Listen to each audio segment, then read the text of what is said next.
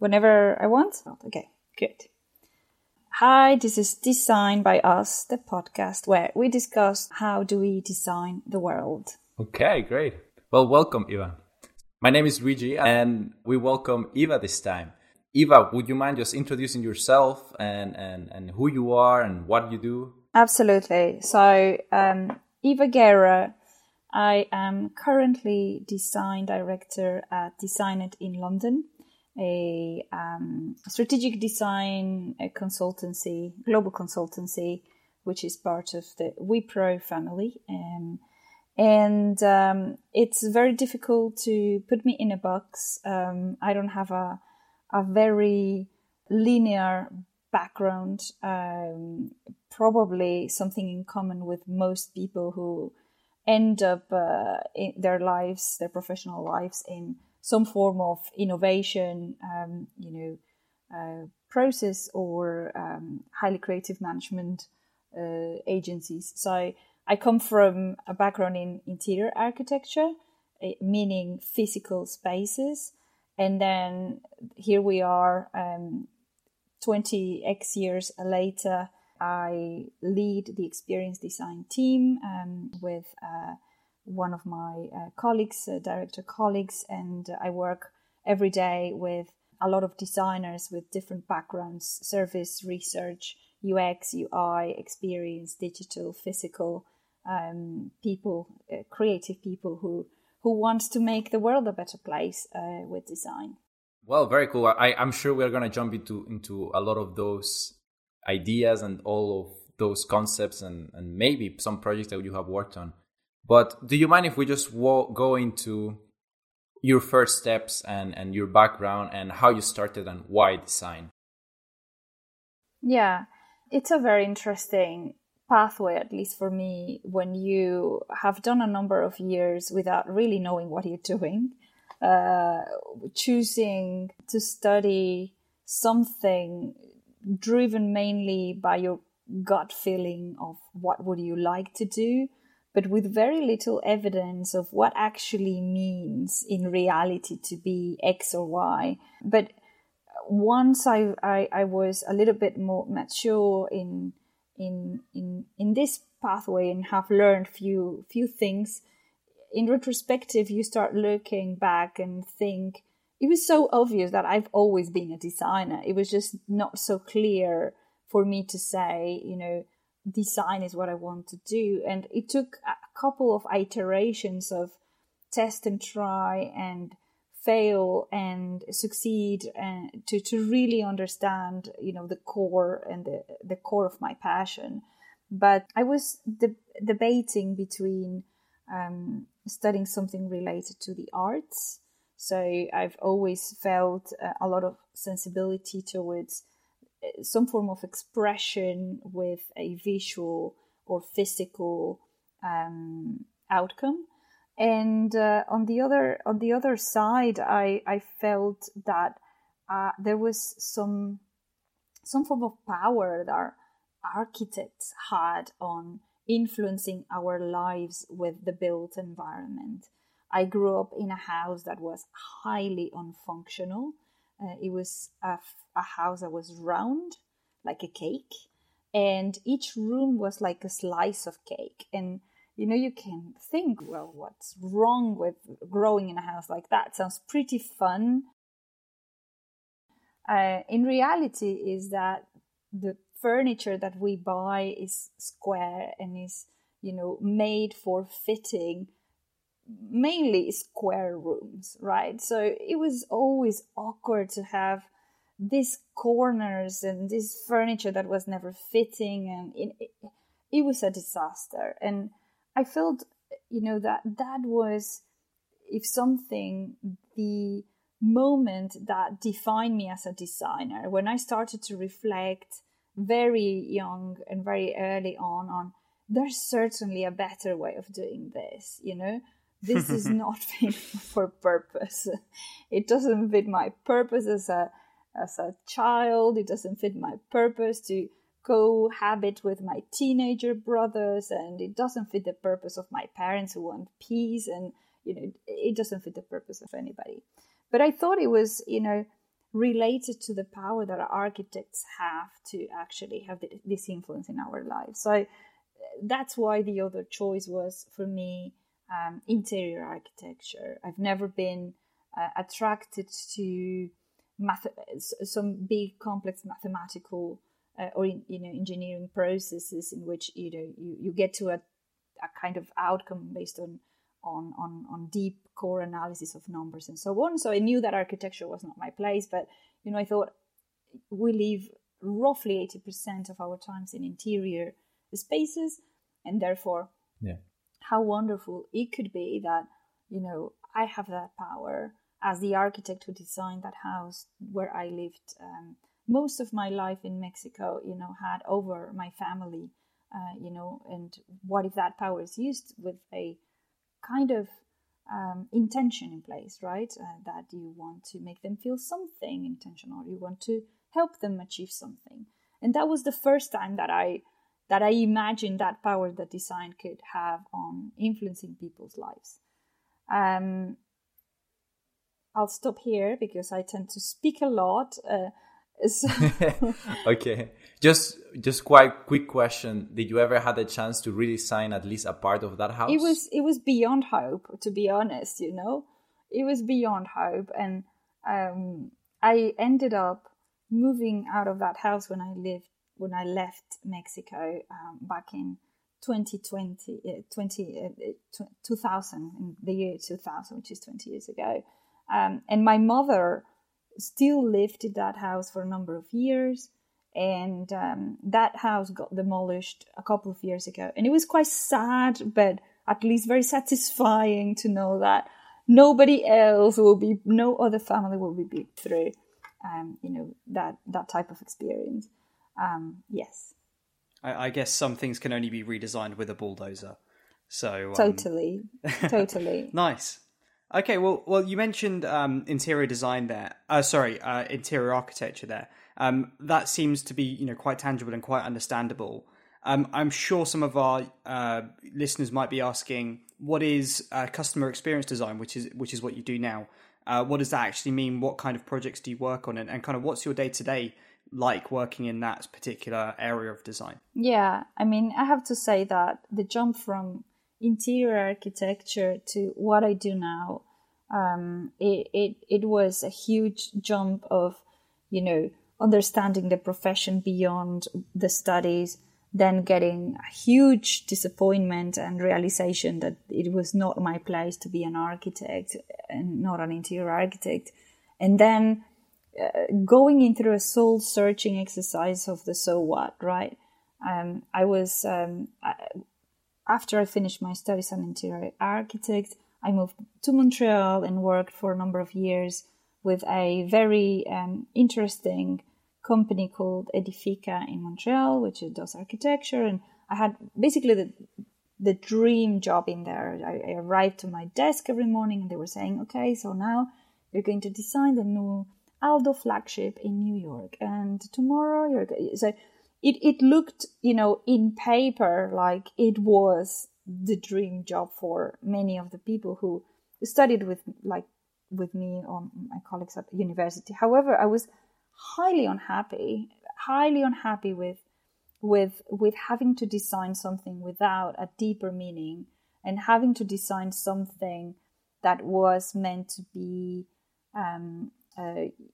flashy and interesting and meant to win awards, and 5 years later will not exist because there's a very, very high rotation in retail spaces.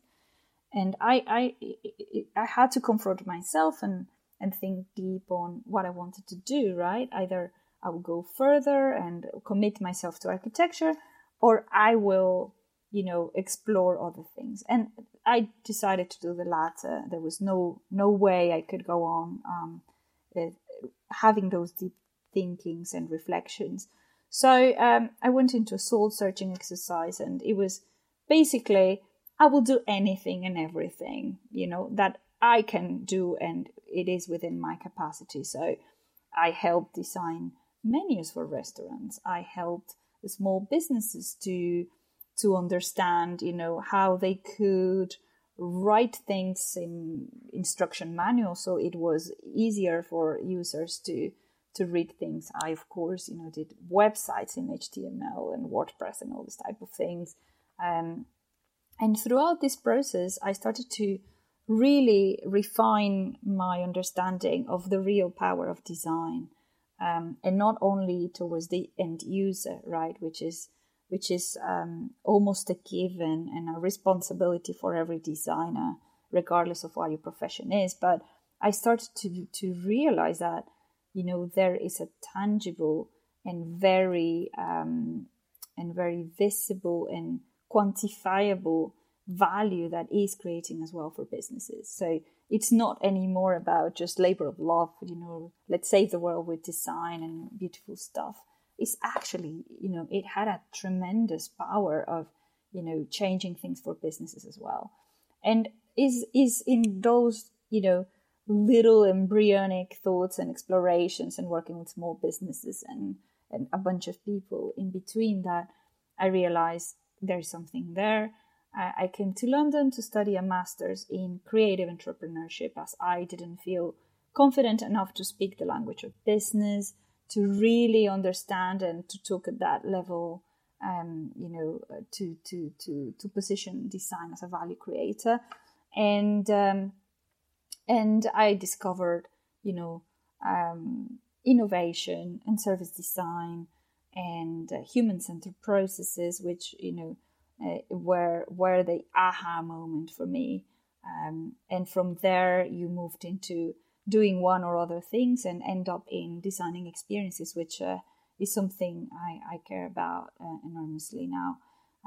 But I have to say that throughout those years, there are two things that happen. One is that you become more of a enabler, right? My job on the day-to-day is to remove hurdles for my team, to enable things to happen, to make sure that the conditions are optimal for them to arrive to the answers that they need. But I've stepped away from the day-to-day and from the doing bit, which is okay. It's part of doing something else, but that's what I do now. You touch upon a few of cool, interesting stuff, and you mentioned something about your first job, and a lot of our listeners might go now into their first design job, let's put it that way. And do you have any advice into when you started, something that you wish you had done or you wish you knew, and that you can share with them? Yes, I guess it's a highly pressured world, where we are, particularly people who is now going to go out and experience what it's like to get a first job. And when I speak to the new generation of designers, hungry for experiences and wanting to prove themselves into this world, I see two things. One, a contagious eagerness, which is fantastic, right? Because we are driven by our passion, and we have a sense that this is really truly our fuel and should be.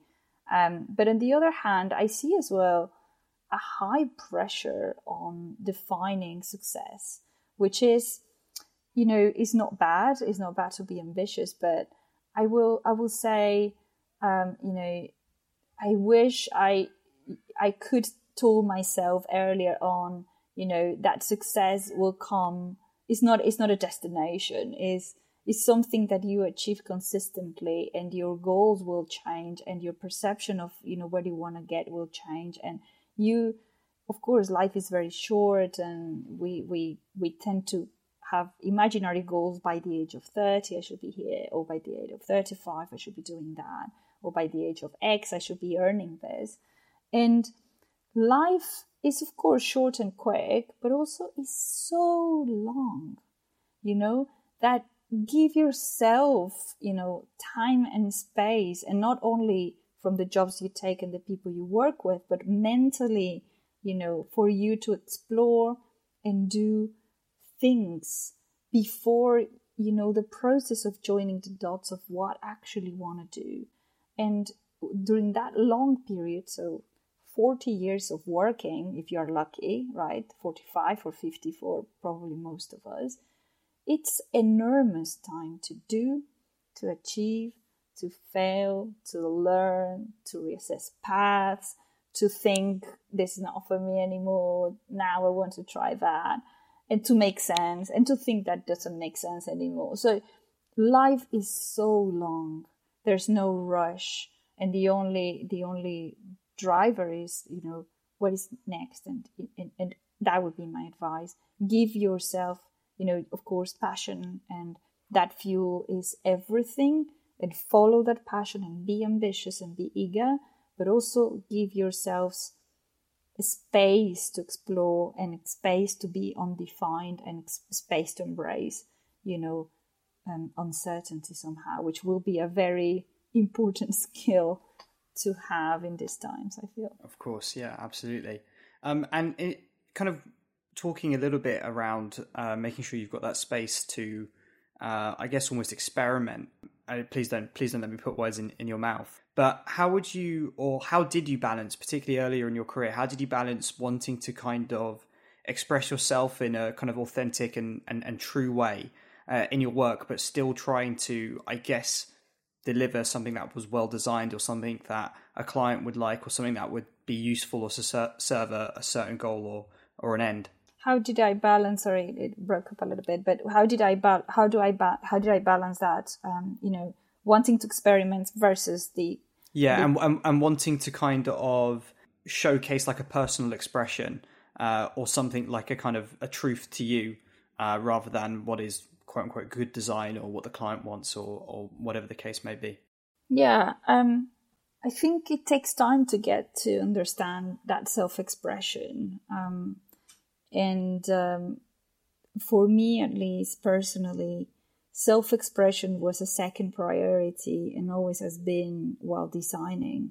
For me, my first priority is, how am I impacting others? You know, if I was going to design for myself, of course, you know, is it serving my needs? Is actually, you know, meeting what I want to achieve and need to achieve? It is going to become first. But, you know, we are always doing something for others, always.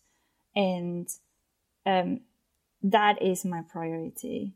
Now, you are unique, right? And we have very different ways of arriving to the answers of the challenges that we have in front of us. And that is, for me, a sign of self-expression. So some people might be, you know, more comfortable with diverging on things. You know, others are fantastic at converging.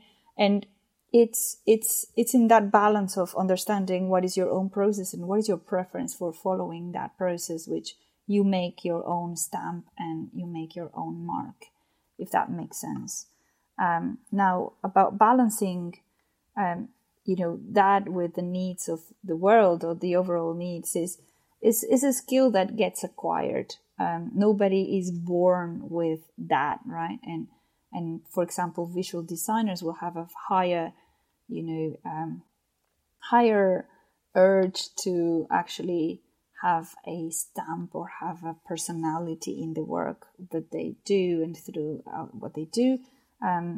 Others, their work is invisible, right? The work is not. It doesn't have those pressures, but it's a skill that gets acquired with time and with experience. Yeah. Well, thank you for sharing that. I think you touch upon very good points that maybe even I didn't know or realize before. So thank you. In terms of current projects that you are working on, or personal projects with DesignNet, with anything that you are passionate about right now, if you want, we can start with DesignNet, and anything you can share, of course. Is there anything, and feel free to go into the business strategy that you're using, like any like designs, like any, you get a client, like how that like level of detail, how that like step by step work? Sure. I don't think we are unique in the sense that, all creative agencies at the moment are facing, very interesting times, in the sense that there is, on one hand, an opportunity to reinvent yourself, to reassess, what really matters for us as companies and for our clients. But also it comes with, the unfortunate consequence of, the global pandemic we are living, which, we can see it reflected in our clients' eagerness to engage us, and the budgets that they have suddenly have shrunken. So interesting times overall. Design motto is design what matters. And this is a very interesting one because it can mean absolutely anything depending on who actually reads it, right? And we have had enormous debates internally of what actually means design what matters, right? For whom? For me as the designer, or for us as a team, or for the clients, and so on. And I think that we are being wise at stop these conversations and try to reflect in retrospective with the projects we have. So I'm very excited about a project that we have just landed with. It's a partnership actually with the Nobel Peace Center, and we are going to co-host a conference, a one-day conference in Oslo called PAX 2020. Under the theme of diversity matters, and it's about gender and inclusion in times of peace and war. This is such an interesting project, and you can think this is what really matters, right? Using design to drive, and bring people together who can be the activists of the future and the change makers of the future. So we are catalyzers of this, conversion point, which will be an experience for a number of people, and, hoping to get a resonant consequence on that. So this is one project that I truly feel, it's the easier translation of our motto. However, there are other projects that we are doing, which I feel are as equally heavily embedded into our motto. We are working with, for a long time, with a energy partner on helping them redefine their business model and helping them to create more opportunities in renewable energy space. Their business has been heavily hit with the current pandemic, and there is the need more than ever in the climatic change pressures, to really reassess the future. So, but also it's things that matters. And we are also working with a food company to invent products, new food products that meet the market demand. Well, that actually matters as well. So we are involved in a variety of projects, and we are quite blessed with having a diverse portfolio at the moment of things going on to really apply that motto to.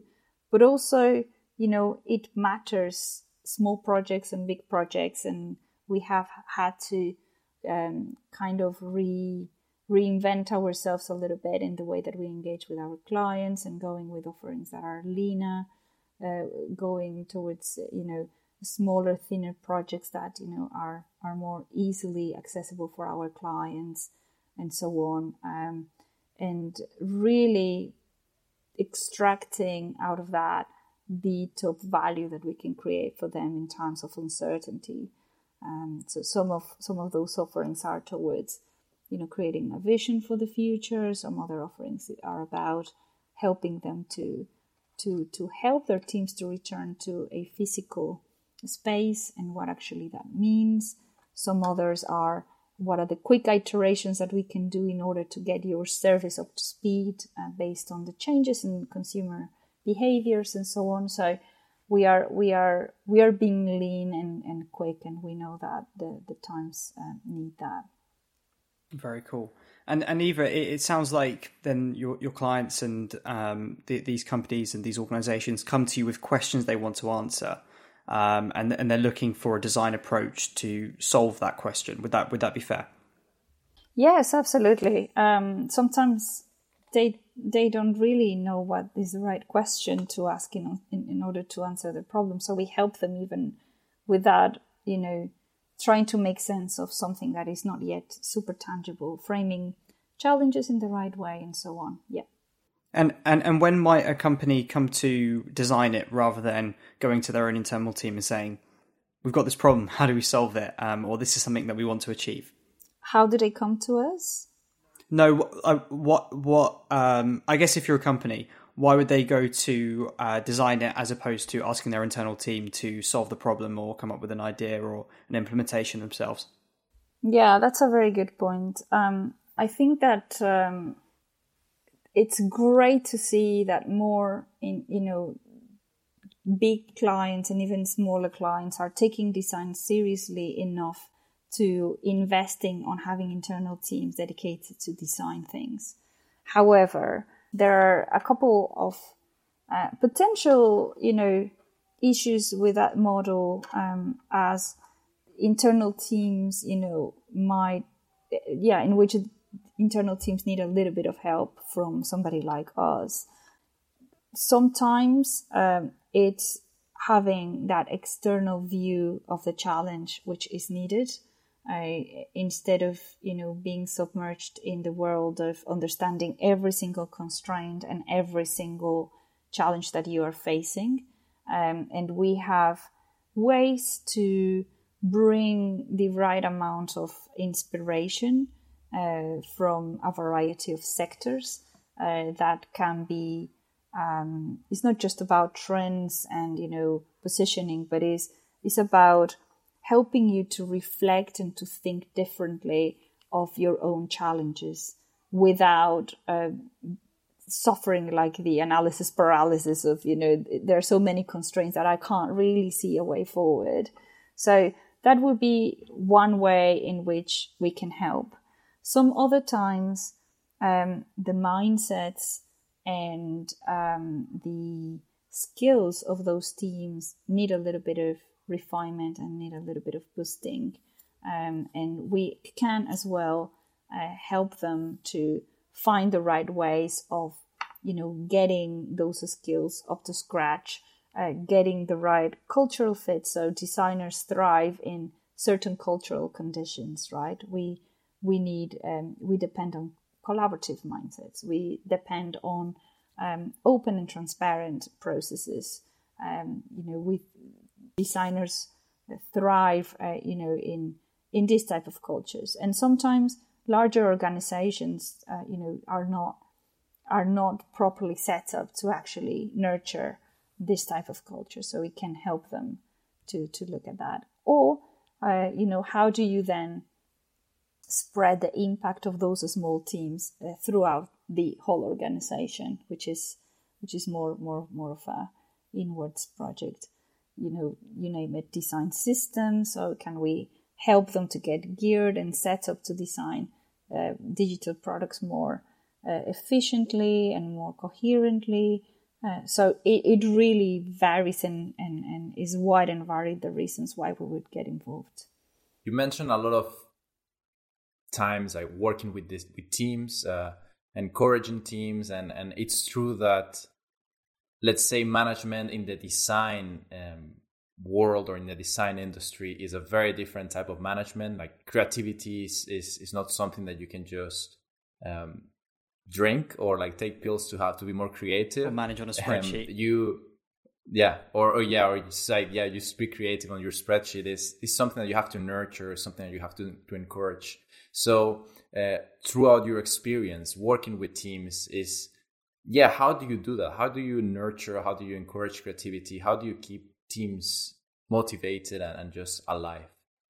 I think there are a few things that I can mention based on my experience. And first is to have a coherent behavior. So if designers depend on, or, depend on the understanding who they are designing for in order to design better products and services, for example, we rely on tools to be empathetic towards our others' needs.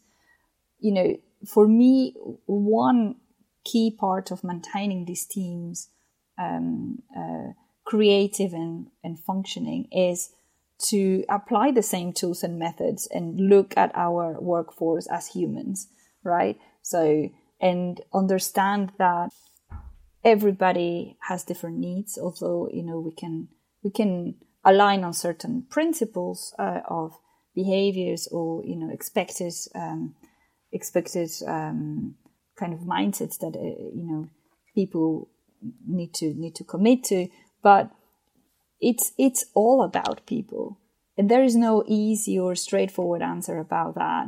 I am happy to say that at Design It, we understand that people is our biggest asset and will always be our biggest asset. We're not hippies that, we don't hug each other and, chant every morning, but we are highly, highly attentive to what is happening, with us as professionals and with us as humans. And even more so when we are working remotely, because it's less easy to spot certain signs of, for example, mental health issues or, a little bit of strain here and there. But we are highly attentive to that. There's no other way to do it. Is that empathetic culture and understanding that people with whom you work are humans is, for me, the first step. Then the second is, I guess, to have a very clear understanding of the type of people that you will need in order to achieve what you want to achieve. So what type of company are you, and what type of people will thrive, in the company that you are creating? And this is very important because although you might think this person is great, if that person doesn't have the right skills or doesn't have the ambitions in the same place, that person will never thrive and will never, be happy, and it will be a tension in both ways. So it is important to be clear of, what are you looking for and what type of people, will help you get to that objective and vision. And finally, something that we talked a lot about within our teams is a phrase called radical candor. We like each other. We even can consider ourselves friends. But when it comes to give feedback on the work that we do, we always encourage people to use radical candor. It is important to understand for our professional growth, not only the things that we do right? To have awareness of your strengths is very important. But what are the things that you can do better? And it's not about being mean or it's about helping, others grow in that sense.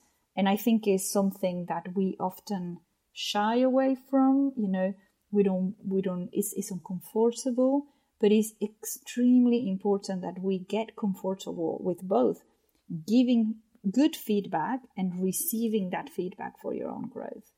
And of course, there's the craft and a commitment for certain quality that comes after. But I feel that those three conditions are definitely needed as the basis of great creative teams. That makes a lot of sense. And actually, it sounds a lot like a book that we've actually covered on this show as well, Creativity Inc. And some of I think Radical Candor is actually something that's mentioned by Ed Catmull as well. But it does sound like your team is quite a specialized culture, or at least quite one that's working really, really well. How does that culture kind of clash or maybe mesh really well with the culture of your clients who come in? And, do you ever need to kind of almost break that down to kind of get creative with that client or, present really radical ideas? It's an interesting question because clients can come in very different ways. So let's not forget that Design It is part of the Wipro family, and therefore the first encounter with a different culture is our colleagues at Wipro and Wipro Digital. Wow. So, and it's people with whom we work with every day, and that come from engineering background, from technology background, from data background, from business consulting background, and so on. And it is the first really encounter to difference. I would say 2 years ago, we ditched our approach. So before, as any reputable consultancy, we had a 5-step approach, and you start with research, and then you do synthesis and your strategic foundations and all this type of things, and so on. And we ditched that approach, and we adopted principles for that guide our projects. And those principles can be applied to us as a team, but most commonly will apply to the team working on the project. And by that I mean designer people, Wipro people, client people, partners people, and you need to align, on X number of principles, if you want to work with them. We rarely work in isolation, and is everybody understands that it's our role as designers to encourage that collaboration to happen, to put the right conditions for, great things to arise out of that collaboration, and yeah, those principles have been really, really great. Now, we have a rule. We have 10 rules of thumb, which are not principles, but are behaviors that we are all expecting to adopt. And the one that I really like the most, and I don't know if you can swear in this show, but yeah, you can. it's a strict no asshole policy. And that applies to our teams, that applies to the colleagues we work with, and that applies to the clients that we work with. And, we can debate long and, for a long time what actually means an asshole, what is an asshole, but you can feel it, right? You can feel it. If somebody is not really, willing to collaborate, putting their best foot forward, being humble and willing to push forward towards common outcomes, it will probably would not go very far, whether it's a client or whether it's somebody in the team. And I really like that rule of thumb, and it's even in the entrance of many of our offices. So everybody who comes through the door, the first thing they say is a no asshole policy. Yeah, right. Absolutely. If you don't feel comfortable working where you're working or with your team, there's no way you're going to be creative or create good quality work if you're not in the right place and mindset.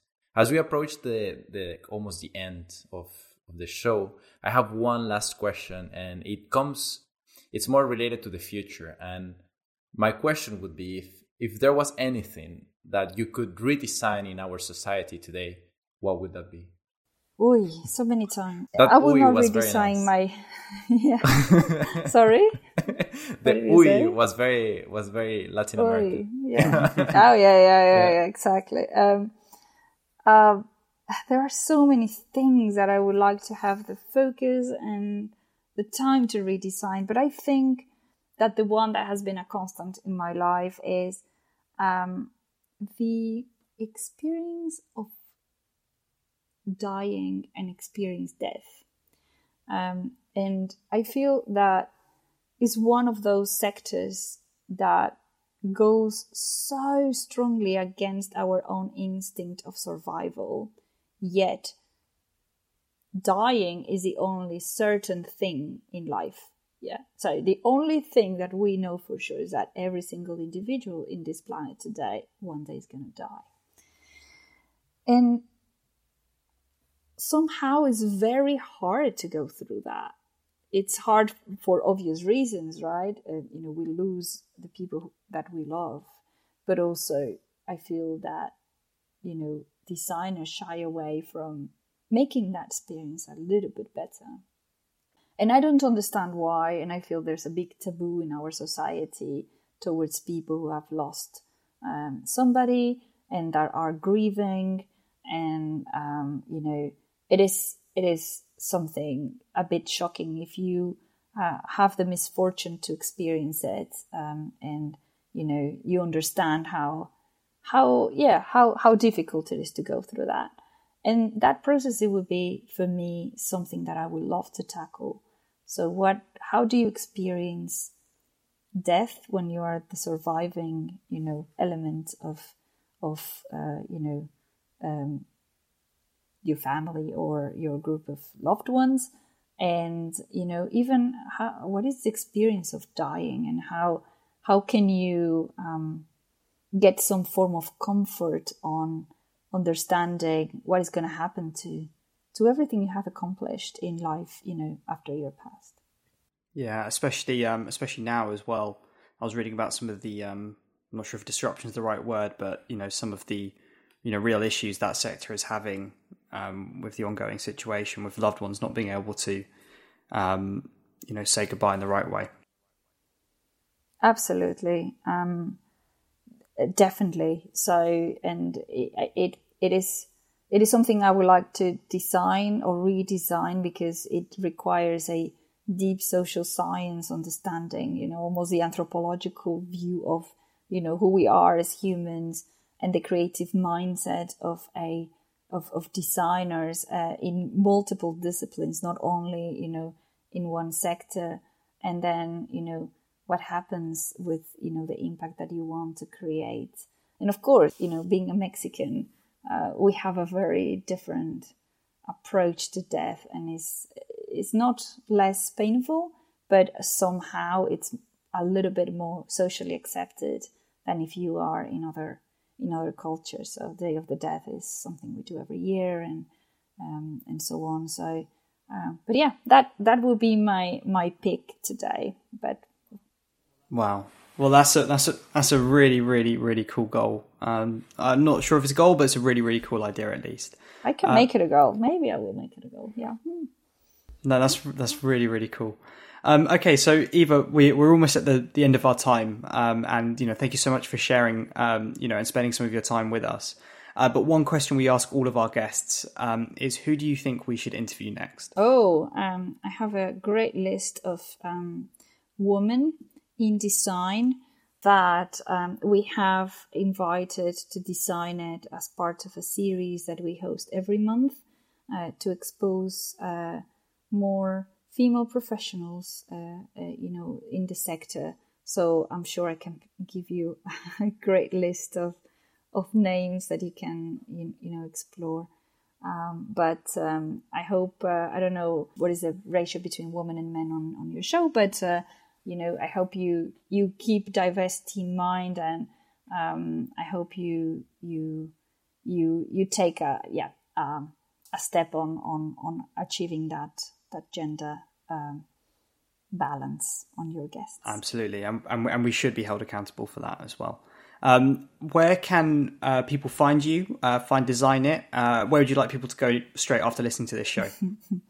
Designit.com is where you can take a look at everything we do. My email address is on the London section studio, and on LinkedIn you can always reach me.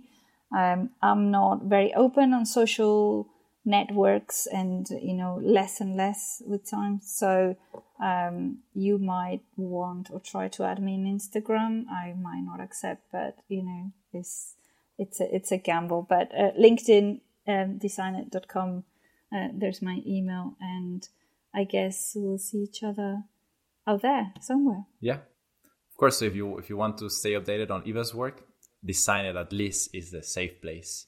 Well, thank you very much, Eva. If you want to keep and stay updated to anything, any updates, or just keep going with the conversation on the show, you can go find us on Twitter, designbyus_FM. And this is it for today. So thank you very much, Eva. Thank you, Ravi. Thank you. Thank you. Thank you, both of you.